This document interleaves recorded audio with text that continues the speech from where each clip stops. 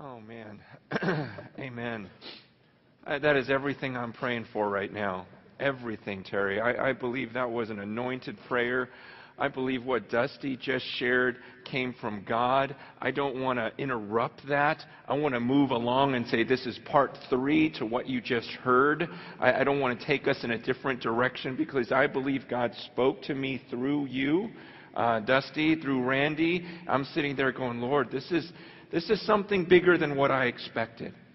I really believe exactly what Terry was just praying, that God wants to do bigger things than just the message I had, and I believe sovereignly. I left my notes over there. I just realized I got so into what you were saying and what the Spirit was doing that I'm just going, you know what? There's something going on here, and I want to have the courage to say what I need to say. What I believe the Lord has laid on my heart. When you talk about, that illustration about the swimming pool and jumping into the deep end, I believe that's what God is calling me to do again. By the way, amazing illustration. I am going to steal it. Pretend I made it up, Bertha. No, because I was that same kid, I wanted to stay in the shallow end. I wanted to be where I know I could put my feet down. I didn't want to, I wouldn't go. I was the same kid. I wouldn't jump off the diving board. And yet I see in my relationship with God the times I did. The times I just dove off the deep end because I knew what the Word of God promised. Despite what anyone else said, I knew what this book said. And it was on biblical convictions, not on tradition, not just on stuff that I was taught, but when I was alone with the Word of God and I would see something there, I go, no, God is going to come through for me. I can seek the things of God first. I can seek the kingdom first, and everything else will be taken care of. He promises me that. So if I don't take a risk on that, how do I even know there's a resurrection? I've got to trust every bit of God's Word. And the times I've taken those leaps off the diving board, off the high dive, in the deep end, because of a biblical conviction, I'm not talking about risk just to risk. I'm talking about risk because you are so convicted by the Word of God. A lot of times in church we almost like convicting messages and walking away feeling convicted. And I'm here to tell you that is not success. Okay, I used to, when I first started preaching, I would just lay it out. I believe I still do, but I would just teach the Word of God. And if people got angry and walked away, sad, I would be like, yeah, showed you, and I had people walking out of the sermon as I was speaking, and there was a sense of pride. And later on I realized, a lot of them were not offended by God's Word. They were offended by me and my lack of love in the presentation. And I just, there's so many thoughts running through my head right now. Again, just so much I want to say in this brief time, but point I was getting at is I used to think that maybe the goal of preaching was just saying it and letting people walk away sad. And it's only the last few years that God has shown me that the goal is not for everyone to walk away crying. Where do you see in Scripture Jesus teaching and the people walking away sad and that being success? Now, we see that like in the rich young ruler, right?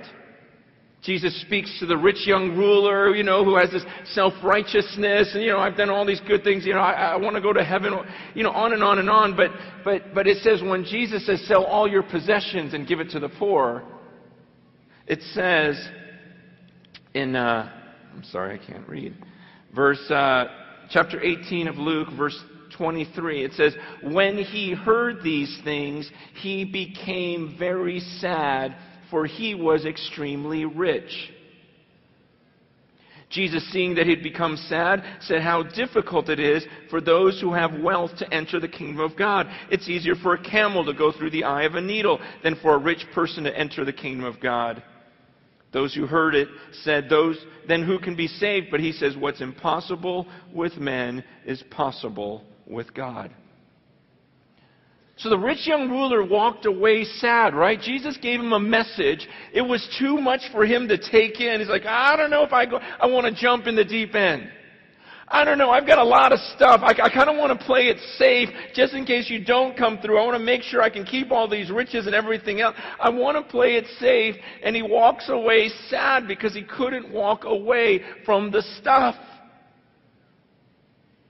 And Jesus doesn't go, yeah, look at him. I did it. I made him sad. No, he just looks at him, and I believe it was the tone of, it's so hard. It's so hard for the rich to enter the kingdom of heaven. It's so hard for guys like that. It'd be easier for me to cram that camel over there through the eye of this needle than for that guy to enter the kingdom of heaven. It was a sad moment. But what I love is, the disciples are like, well, then how can anyone get saved? He goes, hey, it's possible with God. With men, it's not possible. But with God, it is. And what's great is in the very next chapter. In Luke chapter 19, it says he entered Jericho and was passing through, and there was a man named Zacchaeus.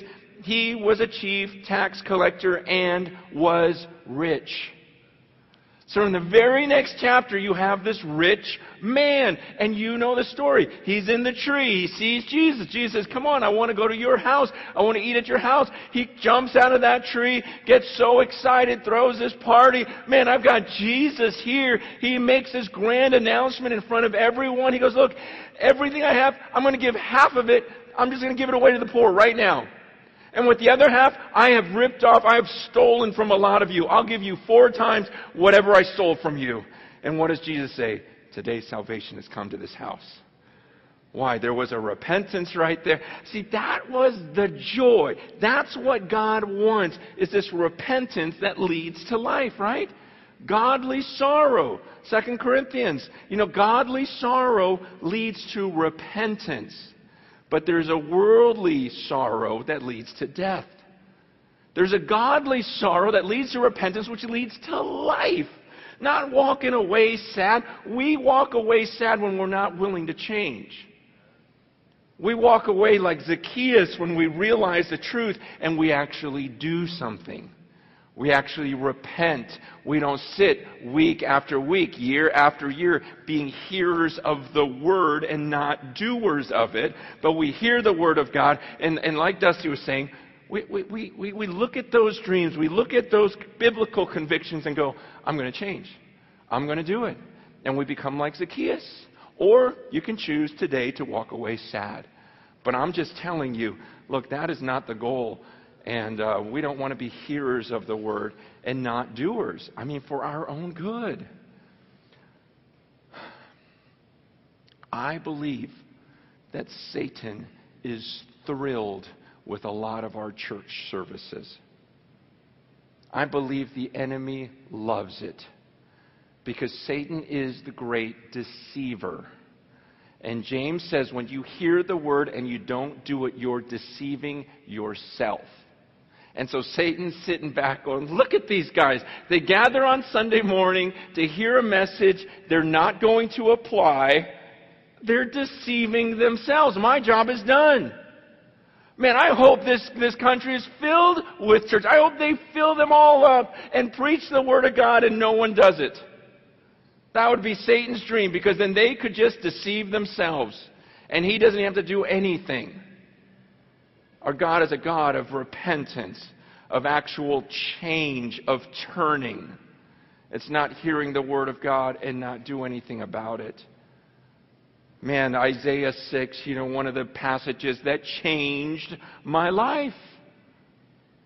Isaiah 6 that you both preached from was one of the passages that changed my life, because it got me thinking about, wow, here's this prophet of God, a prophet of God, and yet the moment he saw God, he just says, I am dead. Woe is me, woe is me. Those words, woe is me in the Hebrew, it's I'm about to be ruined. I'm about to, when he says I am ruined, I'm about to be destroyed. His immediate thought when he saw God, I mean, think about it. You're coming in the presence of God, and angels, high angels are covering themselves up and screaming, holy, holy, holy. And everything is shaking and smoke is filling the temple. And you walk into that, and his first thought as a prophet of God, probably someone holier than any of us, he just walks in there and he goes, I'm dead. I am dead. He's going to destroy me. He goes, I know what I've done. I know what's come out of this mouth. I'm a man of unclean lips, and I dwell among a people of unclean lips. And my eyes just saw the King. Do you understand? When I saw that, I go, that's going to be me. It doesn't matter if I'm in front of a crowd and people clap for me. It doesn't matter if I write a few books and it's celebrated. It doesn't matter if I grow a congregation of thousands of... None of that's going to matter. I'm just going to see God and go, I'm going to be so stunned. Job, the most righteous person on the earth, the most righteous man on earth, when he encountered God. Do you see how he just goes, my ears had heard of you, but now my eyes have seen you. I'm just going to be quiet and repent in dust, cloth, and ash. I'm just going to be quiet. I can't believe this. I'd always heard about you, but now I see you. Look, that's going to be all of us.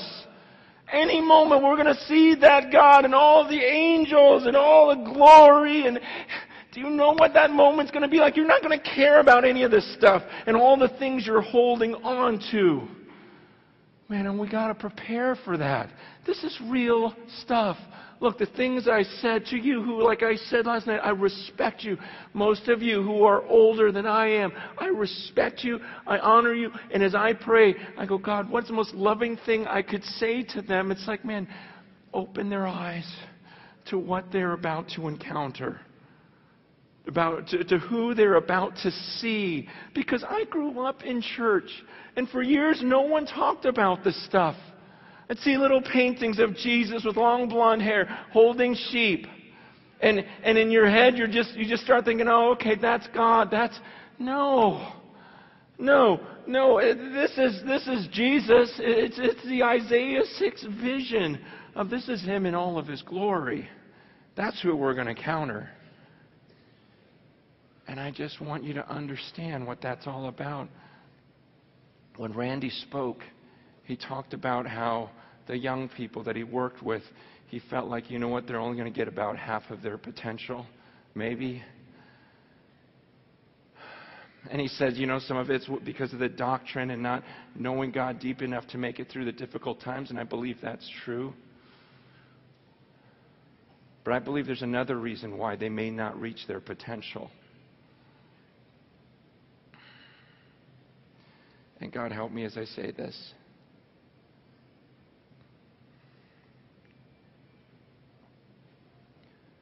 I believe there are people in this very room that will hold them back.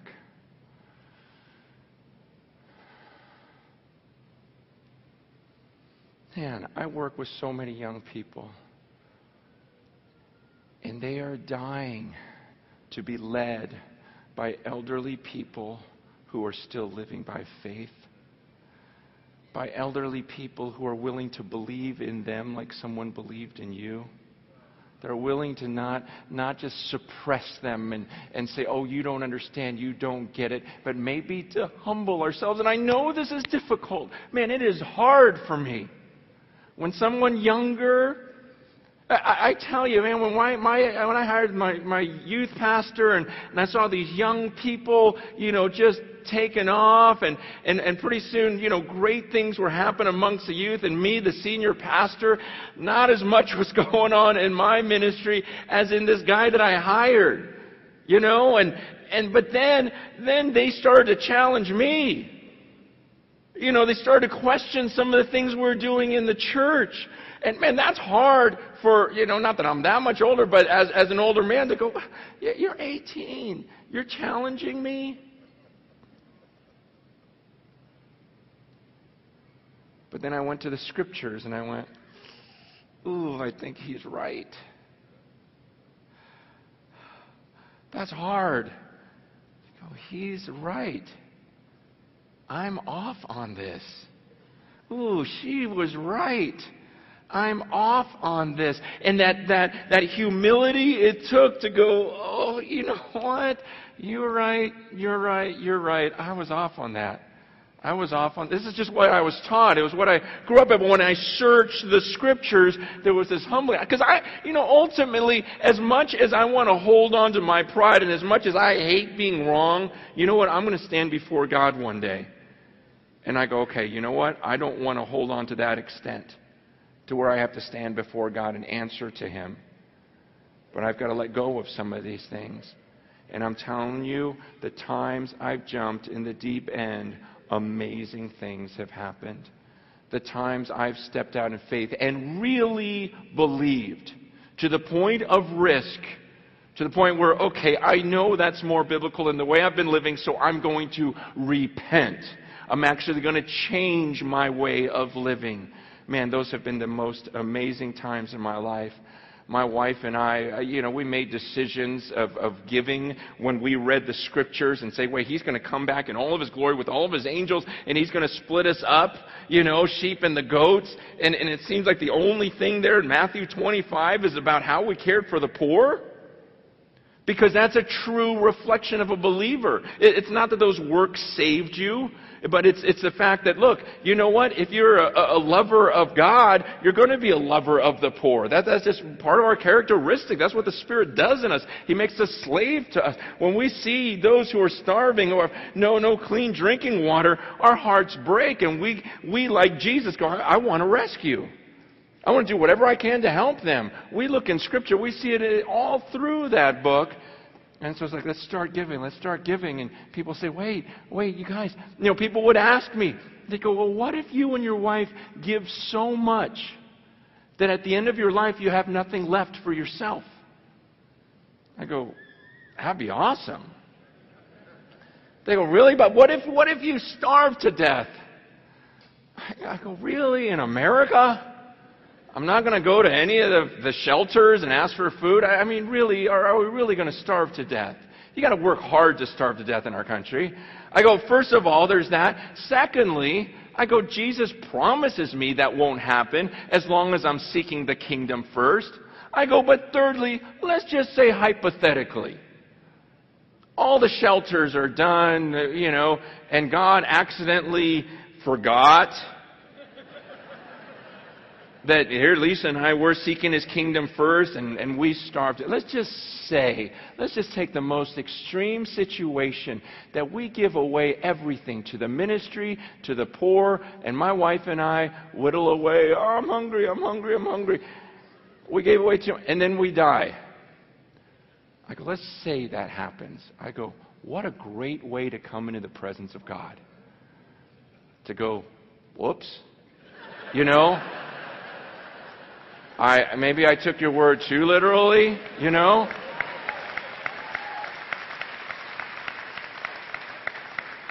I thought you were, about caring for. What a great way to come in the presence of God. No, I gave it all. I'd love that moment. What are we afraid of? You know what I'm afraid of? I'm afraid of holding on to too much stuff. And coming before God and going, well, I wasn't sure if you'd come through, so I just kept this storehouse and I kept building bigger and bigger barns.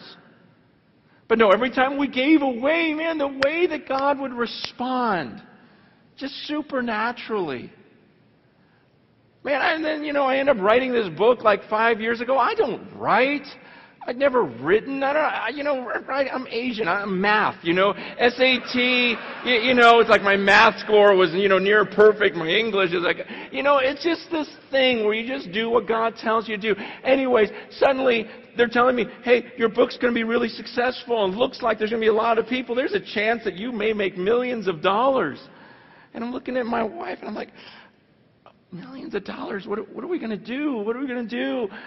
And I said, you know what? If we take this money, we're going to end up buying things that we don't need. We're happy. And we'll regret it for all of eternity. How many times have we bought stuff and go, why did I buy that? What a waste. I go, but if we give it away, we've never regretted that. And for all of eternity, we won't give it. I said, let's just sign over all the royalties right now to nonprofits. Just sign it all and give it all to the poor so that we can't touch it. Because I go, I believe this.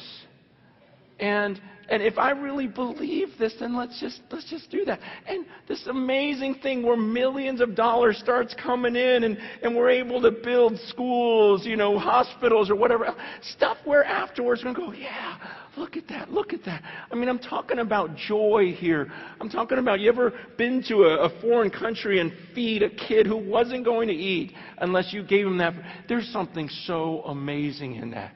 It was so amazing when I came back to my church after going to Africa the first time. I'm looking at my wife going, gosh, you didn't go with me, but I'm looking at everything we have, and it's not sitting well with me. And she's going, what do you want to do, sell our house? I go, if you don't mind. But I'm looking at these kids in Africa, and they're digging through the trash trying to find anything to eat. And I'm thinking about our two little girls. At that time, we only had two. We have five now. And I'm thinking about our two kids, and what would I want someone to do for them? What would I want some rich American to do for them? I'm supposed to love my neighbor like I love myself. Let's get practical here. And the amazing wife I go, but honey, I'm not going to have you sell the house. I want you to come to Africa first. I want you to see it because you'll understand once you're there. She goes, no, as much as I love this house, I trust you. And that afternoon, we started looking at trailer parks. There's a woman of God right there who takes the Word of God literally and says, no, we're not just going to feel convicted. Oh, those poor Africans. Oh, those poor people in India. No, there's a thing called repentance where you actually do something. And you sell and you change. It was our church who, we were about to enter a $20 million building program. And I just said, if this is really what's going on in the world, how can we spend this much on ourselves? Let's just meet outside. So what if it rains on us? So what if we get wet a little bit? Maybe we'll remember those who don't actually have homes. And maybe we'll actually do, it's about change, and to see some of the angry people leave the church and others flood in and go, no, you know what, that's right. I'll sit in the blazing hot sun. I mean, what an amazing testimony that would be if people drove by and saw a bunch of believers sitting on a field. I said, what if they saw thousands of people sitting in the rain? They go, what in the world are those people doing? We're saying, you know what, we take His word literally. I want to stand before Him one day and to see the congregation come alive as we started giving and giving and giving. And to go to one of the life-changing moments in my life was getting to Africa and seeing the school that the church had built. I was there earlier when there's just naked kids running around, malnourished, everything else. And then I walk back and I see hundreds of little African kids, so beautiful, all in uniform, all getting food, getting vitamins, shoes on their feet, getting educated, singing to the Lord as I snuck into the back of this put together, throw together little schoolhouse and see hundreds of little kids. I'm just in the back watching them as they're smiling, worshiping God. And the teacher in the front of the room sees me in the back and she stops everything, which I didn't want her to do, but she goes, hey, listen, stop. Everyone turn around. Look, there's Pastor Chan. I want you to know that every one of you is sponsored by someone from his church. And all these kids start screaming and clapping. And do you know what that feels like? And people go, well, oh, you're a martyr. You're this. I am not. I'm saying that feeling is better than any car I could buy, any house I could ever live in. It is so much more blessed to give than to receive, and to take those leaps and say, no, that's what I want. You should have seen, man, there were times when our congregation gave, and I would tell them about the projects, the way that God came through. When we come in, we're going to give $1 million this year to Children's Hunger Fund. We'll write a check for $250,000 every quarter. And I remember the day, the second quarter or third quarter, after all of the summer months, I go, we don't have the money. I was in a little bit of a panic, but I didn't tell anyone. I'm not even going to announce it to the congregation. but we have to write a $250,000 check next week, and it's not in the bank. And did I open my mouth too soon? What in the world, Lord? What in the world? What did I get us into? That next Sunday, took it the normal offering, said nothing. No one knew it was due. Monday morning, the people who count the money come into my office, and they go, Francis, you're not going to believe this. Because they knew the problem. I knew the problem. No one else knew the problem. And they hand me a piece of paper, and they said, this was the offering this weekend. $251,000. You guys, it was unbelievable. You know, I was calm. You know, I'm looking at this paper. I go, wow, that's really cool. Man, do you guys mind leaving and just shutting the door? You know, it's one of those Joseph moments where, can you just clear this place out? Because I just want to cry. I just want to be by myself and cry. I just want to be by myself and thank God and just cry before Him. Because this is a holy moment that I don't think anyone else is going to understand. No one else even knows about this. Because it was like, God, I've seen you come through for me and my family, but will you come through for the church body? If we give this stuff away, and I just leave the office, and I just sat there, I just sobbed before God, going, God, you always do this. You always come through in these amazing ways.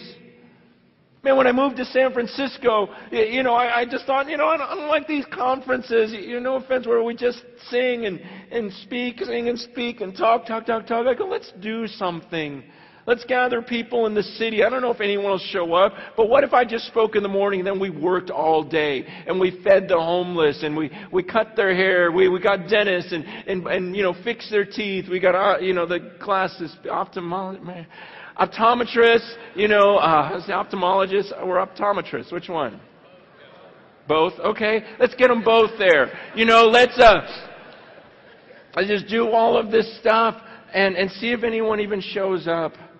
And we had like hundreds of people sign up. And we're going, let's just jump in the deep end here, see what happens. The leader of the rescue mission realizes, you know, it was Wednesday before Friday. Friday was the conference. And Wednesday he goes, we don't have any meat. And Francis wants us to cook 8,000 meals with no meat. And we have no money. Meanwhile, they'd been fasting and praying. But he has a staff meeting with his staff going, what do we do? It's Wednesday. Friday, we're supposed to cook 8,000 meals and we have no meat. You know, and he decides to borrow a credit card and go, well, maybe we do it on credit. I don't know what to do other than to buy a bunch of meat on credit. 2 hours after that staff meeting, the local supermarket calls us. Trader Joe's calls us. And says, hey, something weird just happened. All of our refrigerators just broke down. Do you mind taking all of our meat? Literally. You guys, amazing. Truckloads, literally truckloads of pork chops, steak, chicken came to our front door. Do you know what a rush it is to pass out that food and know this came from the Lord? There's no other explanation for this. So the next year, we do the same thing. Just this last summer, we go, let's do that conference again. This year, twice, more than double the amount of people show up. So we had to do 2 conferences, one on Saturday, one on Sunday. The Tuesday before, we have a staff meeting. And at the staff meeting, the kitchen manager says, hey, you guys, we only have enough meat for one day. So don't give everything out on Saturday because there's another 900 people coming on Sunday and they'll have nothing to pass out. We're like, not again.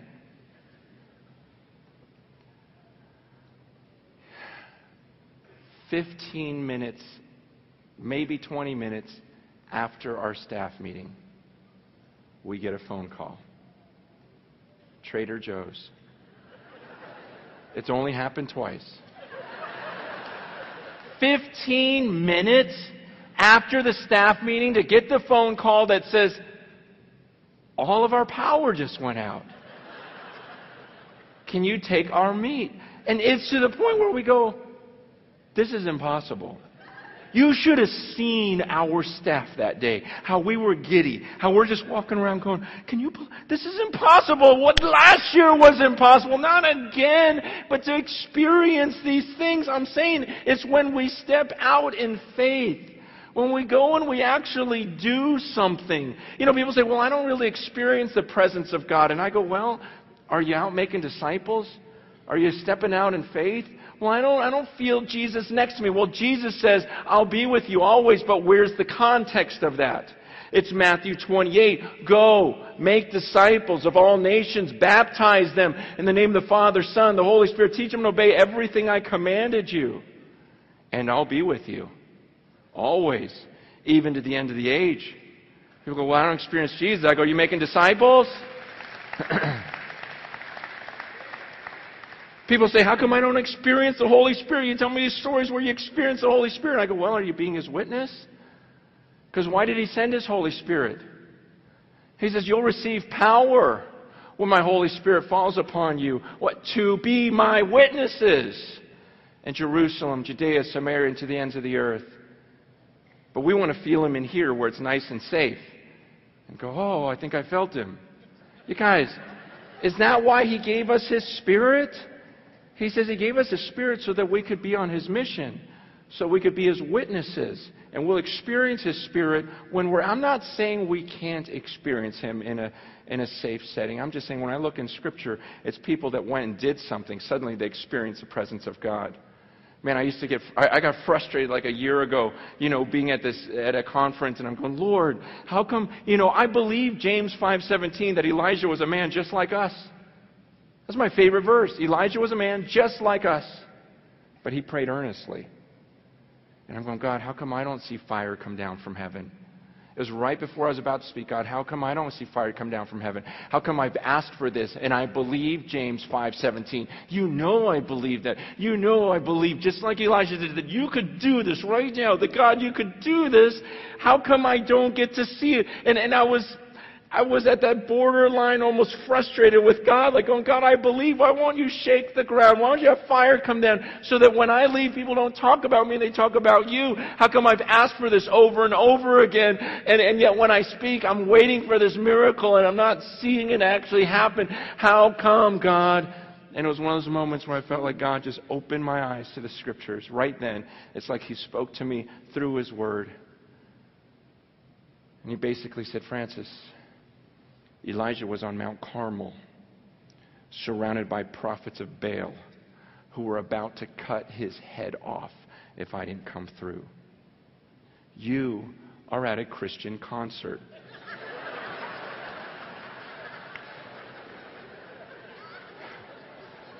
Oh, yeah. And you reminded me that all the stories in Scripture, it's when Shadrach, Meshach, and Abednego would not bow down that He throws them in that pit of fire. And the king's like, wait, I threw 3 people down. Who's that 4th one? That somehow this presence of God is in those places of risk when we do things. And I'm just saying, look, there have been times in my life.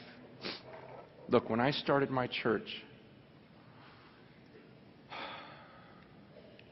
let me just go with this. Let me just close with this. I was married let me go back even further. When I was engaged to my wife, the church I was a part of fell apart. They kicked the senior pastor out, and then right before I left for my honeymoon, they asked me, Francis, will you take over the church when you come back? Will you be our interim pastor?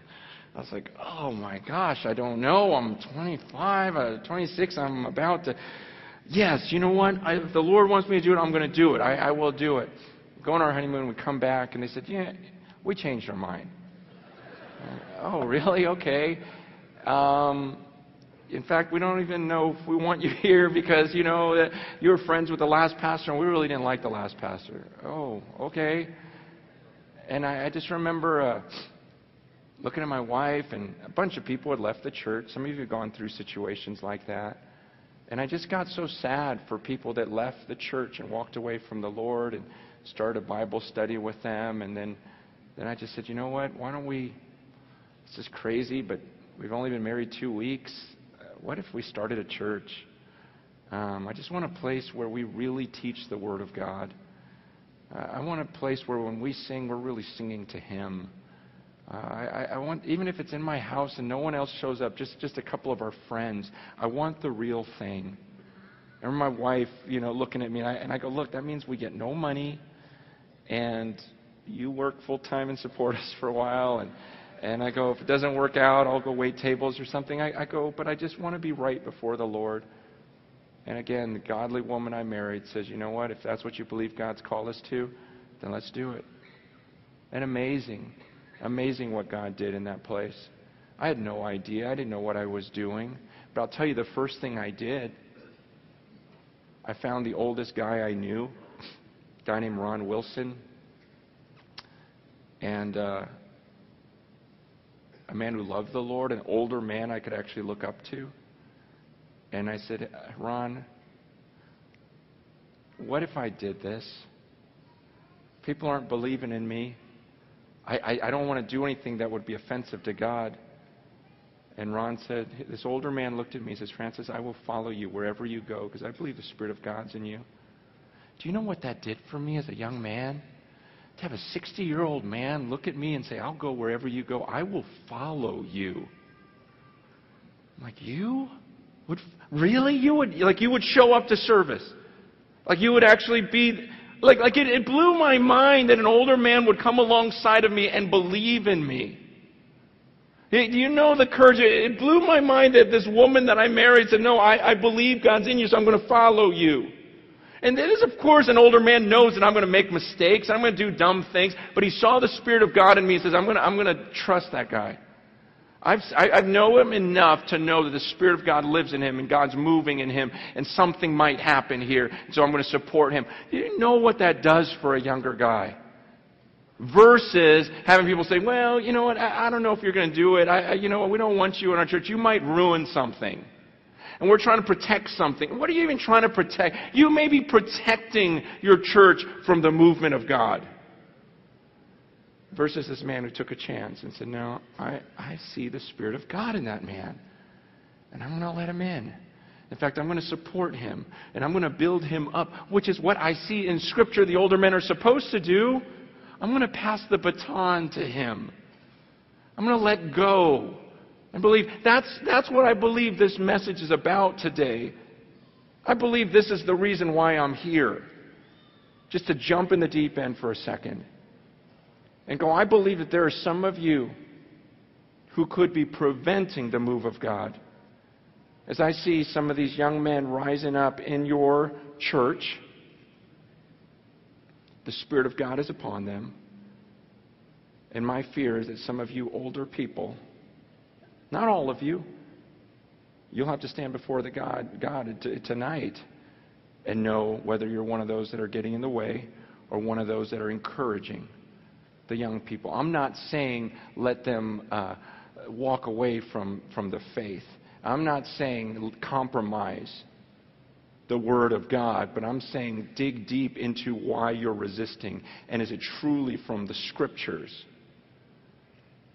Is it truly from the Scriptures? Are you sure that you're not going to pass on the church because of a biblical conviction or just something you were raised with? Because you will stand before God on that. And some of you may have to stand up on your boards and say, look, I believe what's about to happen is the Spirit of God. And I believe we're going to have to pass it on to the young people. And maybe you need to be the first one on your council to do it.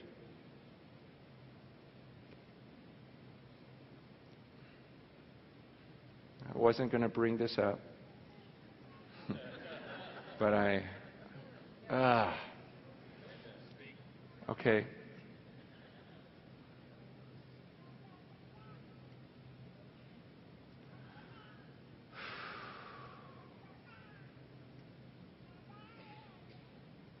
I don't want to do anything in the flesh.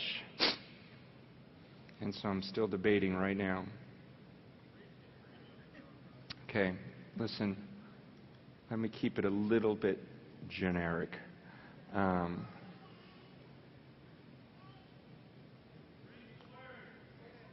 It's, okay.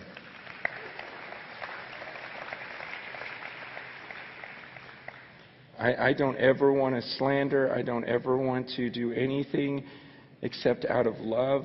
And so I'm just watching my heart right now and going, okay, are you sure this is love and not pride or anything else?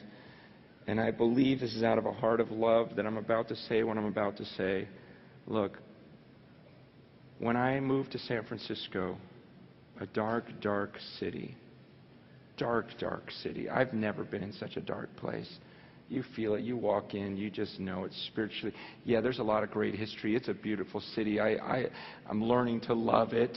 I was born in that city. I never lived there, but my mother died giving birth to me in that city. I was named after the city because my mother died there. Then they shipped me to Hong Kong right after I was born because my dad had no way of taking care of me. And but so there's something about that city. My mom was buried there. My dad's buried there. Came back to the city and saw it was sad. Ran into a member of one of your churches. Praise God, we became friends, and he was so excited about maybe we can do something. Maybe we can do something together here. And I got real excited, and I go, man, you've got this giant facility. No one goes here. Just a little old crowd that's dying out. Let me bring in some young people. Let's just pray together and see what the Lord might do. A bunch of young people came in, and we worshiped together without instruments. It's like, we'll adapt, we'll conform. Let's just be respectful and worship. And the prayer, it was just exciting. I thought, wow, maybe we'll just, you're right, we're in this dark place. You've got this facility. Maybe we can just fill it up again. And,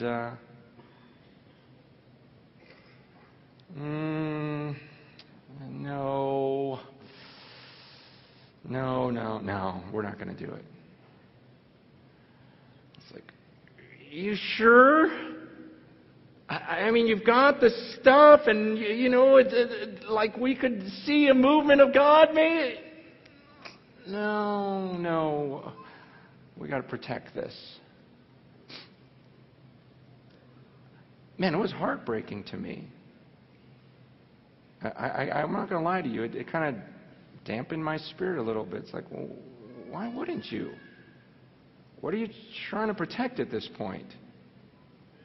And I think a lot of us, maybe I'm saying this out of love. And out of love, I even, said, hey, you may want to talk to that group and go, look, we have this stuff that could be used for the kingdom. Are you sure you want to protect it from that? Because you will stand before God on that. Because I want my house, my car, my everything to. I don't want to hold on and go, no, we're not going to do that with it. Man, I don't know what's going on in your churches, okay? I'm just saying, would you look for the move of God in the younger people to hand the baton on to? Would you look for that rather than just an automatic resist? I understand there's a sense in which we've got to fight against the world. They are trying to change our stand on the Word of God, on morality, and what God says is sin is still sin today. Because that is the Word of God, and we don't back off on that. Right? I'm not talking about compromising the Word of God. I'm talking about a humbling that needs to take place in those of us who are further along. To say, maybe they're onto something. And maybe I have to let some of these younger people make some of the mistakes that I made. And maybe we've been holding on a little bit too hard.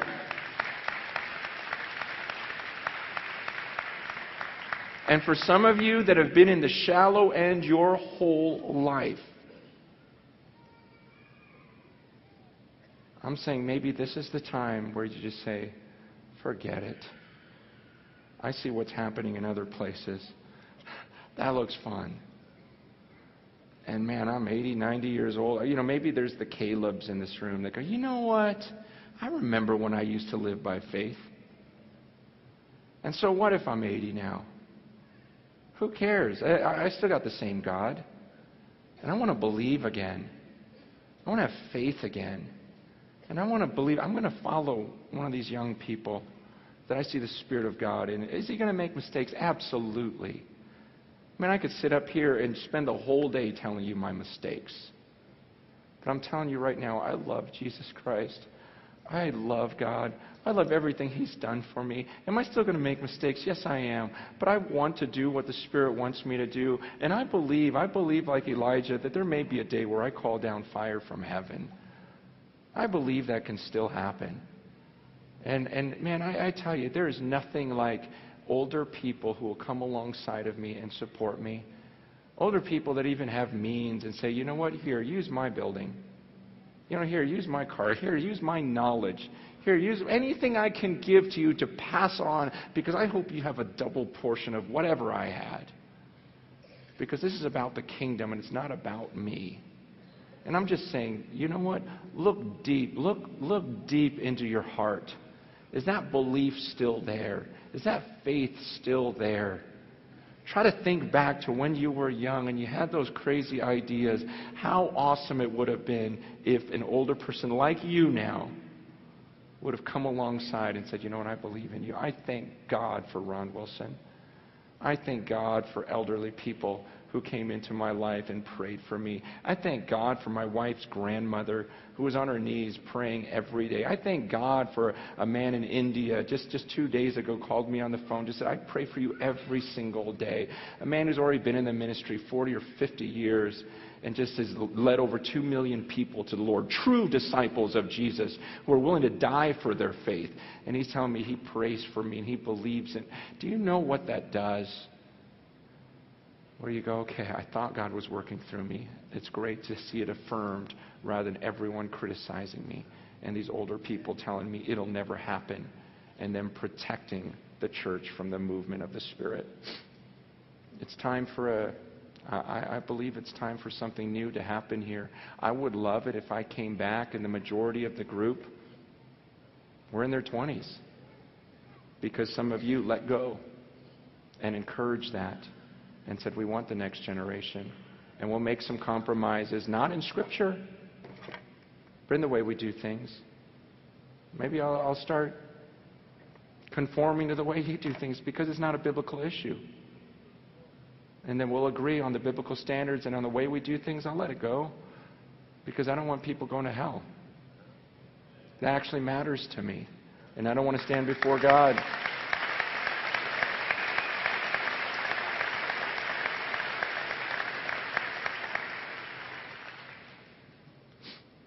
Let's pray and believe right now. Do you join me?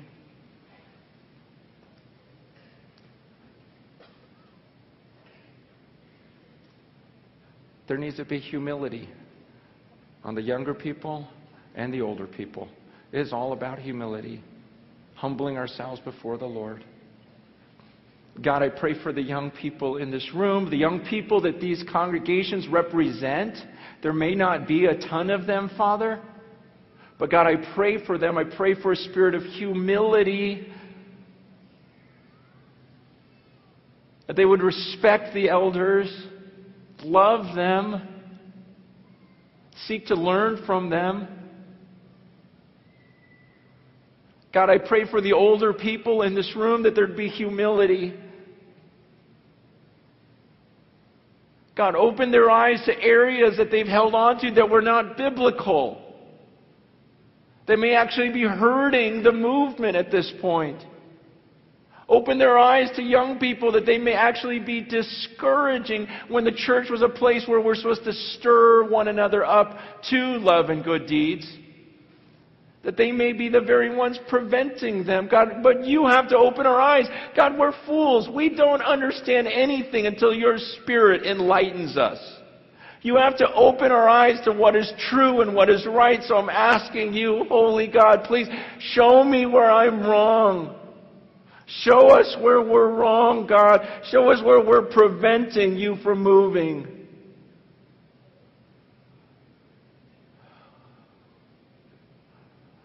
God, I do pray for revival. And I pray that it starts in this room with a humility and a repentance. God, may we believe again that you can move mountains, that you could breathe new life, that you would take some young people, Lord. This is my prayer right now. God, would you raise up some young people within this church? Maybe even people that are in this room right now. Maybe there's some kids that are sitting here listening, go, man, maybe he's talking about me. That will be the future leaders. That will have a fire based upon your word and your spirit, and that they will not back down. And may they be willing to gracefully challenge maybe some who are stuck in their ways, but with grace, and patience, and respect. And God, right now I pray that you would break any strongholds that Satan has put into our lives. God, it's so hard to break habits, but by the power of your Spirit we can. And God, I pray for repentance. I pray that there would just be a crop of elderly people who would repent and humble themselves and take risks to where the young people are just drawn to them and fall in love with them. God, would those of us who are older lead the way, set the example in our faith, and recognize that we're going to see you any day. And before we do, we want to see another great move of your Spirit. God, only your Spirit can bring us to repentance. So I pray for that, Lord. And I pray that either we bring people to repentance or you remove them. And God, if I'm a person who gets in the way of your move, I ask that you remove me. God, I don't want to be that person. I want to be yielded to you. We believe that you are God Almighty. You sent your Son because of your great love and mercy to die for us, and that he rose again, and that if we would repent and be baptized, we would receive your Holy Spirit, and that through the power of your Holy Spirit, Lord, we could do things that the world has never seen before. And so, God, please fill us anew. Fill us anew, we pray. Move in the Church of Christ. Please, all for your glory. And may Jesus be the only name that is lifted up when it's all said and done. In his name we pray. Amen.